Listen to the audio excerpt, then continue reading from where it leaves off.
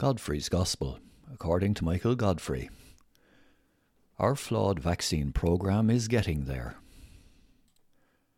I know there is very little to talk about these days, what with the majority of us having no place to go or people to see, but I'm getting sick of people latching on to every nuance during this vaccination programme and examining it to the nth degree. Yes, there have been problems with the rollout. Yes, there have been people who have not played by the rules and got it out of turn. And yes, we are all impatient to get the jab so that we too can get back to some sort of normality. But come on, to start objecting as the leader of the Labour Party did to a suggestion that the health authorities examine the possibility of moving the 20 and 30-somethings up the queue is laughable. If he didn't examine the possible gains from doing that, he would be criticised as well. While I could find fault with what he is doing, show me someone who gets it spot on all the time. It's easy to criticise from the sidelines, but it is another matter entirely to get stuck in and try to solve a problem. It is great that the people of Israel appear to be getting their lives back to some kind of normal. As of yesterday, Monday, they no longer have to wear masks outdoors as the number of virus infections has hit the floor. The authorities there instigated a very aggressive vaccination programme, and now more than half their population of 9 million have received it.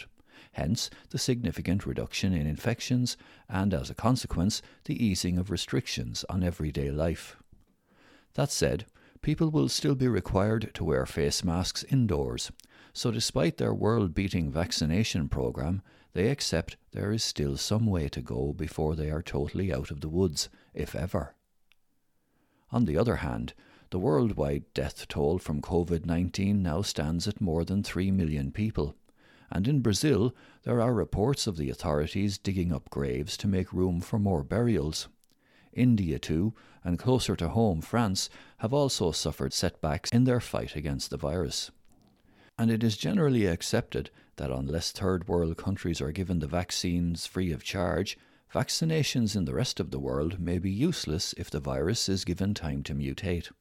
Despite the fact that 190 countries across the globe have some sort of vaccination program in progress, COVID deaths are on the rise again, running at around 12,000 a day, with new cases up at around 700,000 a day.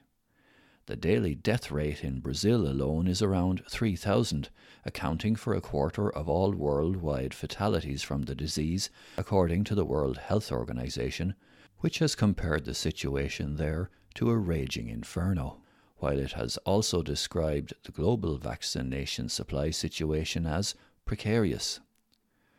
About 80% of the 700 million doses dispensed globally have been given to rich countries, where 1 in 4 people have received it to date.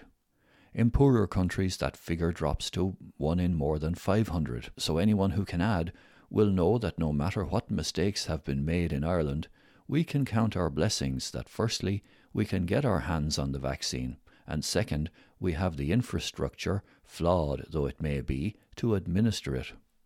Those who don't like that should live somewhere else.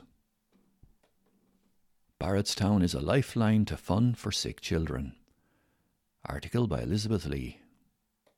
The Colfer family from Rathvilly knew all about self-isolation and quarantine long before any old COVID-19 pandemic came knocking on our doors. They were used to keeping themselves to themselves and as far from the risk of infection as they could when their little girl Abby was going through chemotherapy. Abby, now 12 years old, was diagnosed with leukemia in August 2016 after spending a summer of being lethargic and being constantly cold. It was summer, so Abby should have been outside running around with her friends. Instead, she just wanted to lie down and sleep the whole time, her mother Andrea recalled. Abby and her entire family, including her siblings Layla, aged 14, and 19-year-old Caitlin, and her dad Enda, were really impacted by the way cancer dictated how they lived their lives. When Abby got ill, it really affected the whole family. Everything changed for everyone in our house. We couldn't have people coming in because they might bring in germs, which would be disastrous for Abby while she was having chemo, continued Andrea. Abby had an extremely difficult time with her treatment and chemotherapy, but one of the things that helped her and her loved ones get through was Barrettstown in County Kildare. Barrettstown was founded by Hollywood actor Paul Newman in 1994 and modelled on his renowned Hole-in-the-Wall gang camp in Connecticut, USA. It serves children affected by serious illnesses, primarily cancer and serious blood diseases, and their families. Barrettstown's mission is to rebuild the lives of these children and their families. They believe that every child with a serious illness should enjoy their childhood. Barrettstown made such a huge difference to all of us. When we first went to the family camp, we didn't know what to expect. I suppose we were maybe a bit anxious about going, but that went out the window after a couple of hours of being there. We had one of the best weekends we had since Abby got sick. The Corras, or helpers at camp, were amazing with all the kids, said Andrea. The children leave their illness at the gate and they get to have fun and freedom and the chance to play with other children who may be going through similar experiences, she added. One of the most important impacts that Barrettstown has on the children and their families is that it gives them a sense of positivity and a glimpse into what their future healthy lives might be like. Andrea even believes that Barrettstown had such a huge impact on Abby's outlook that it transformed her life and gave her the hope, energy and strength to continue her treatment and get better. Now Abby is 2 years free of treatment and is a wonderfully happy 12-year-old. She's in 5th class in St. Patrick's National School in Rathvilly and is staying healthy while living through a pandemic. But the lockdowns over the past 13 months have had a devastating effect on Barrettstown, its children and its finances. The children can't attend the camps anymore, but the staff have come up with an app which allows them to visit the place virtually and interact with some of their activities. It was so emotional for us to see Barrettstown again virtually, but really our children need the human interaction. We can't wait to get back there. I'm sure all the families and their children are the same, said Andrea. All of the services provided to all of the children and families who come to Barrettstown are entirely free of charge, so donations and fundraising efforts are vital for the charity to help more sick children experience the magic of Barrettstown each year.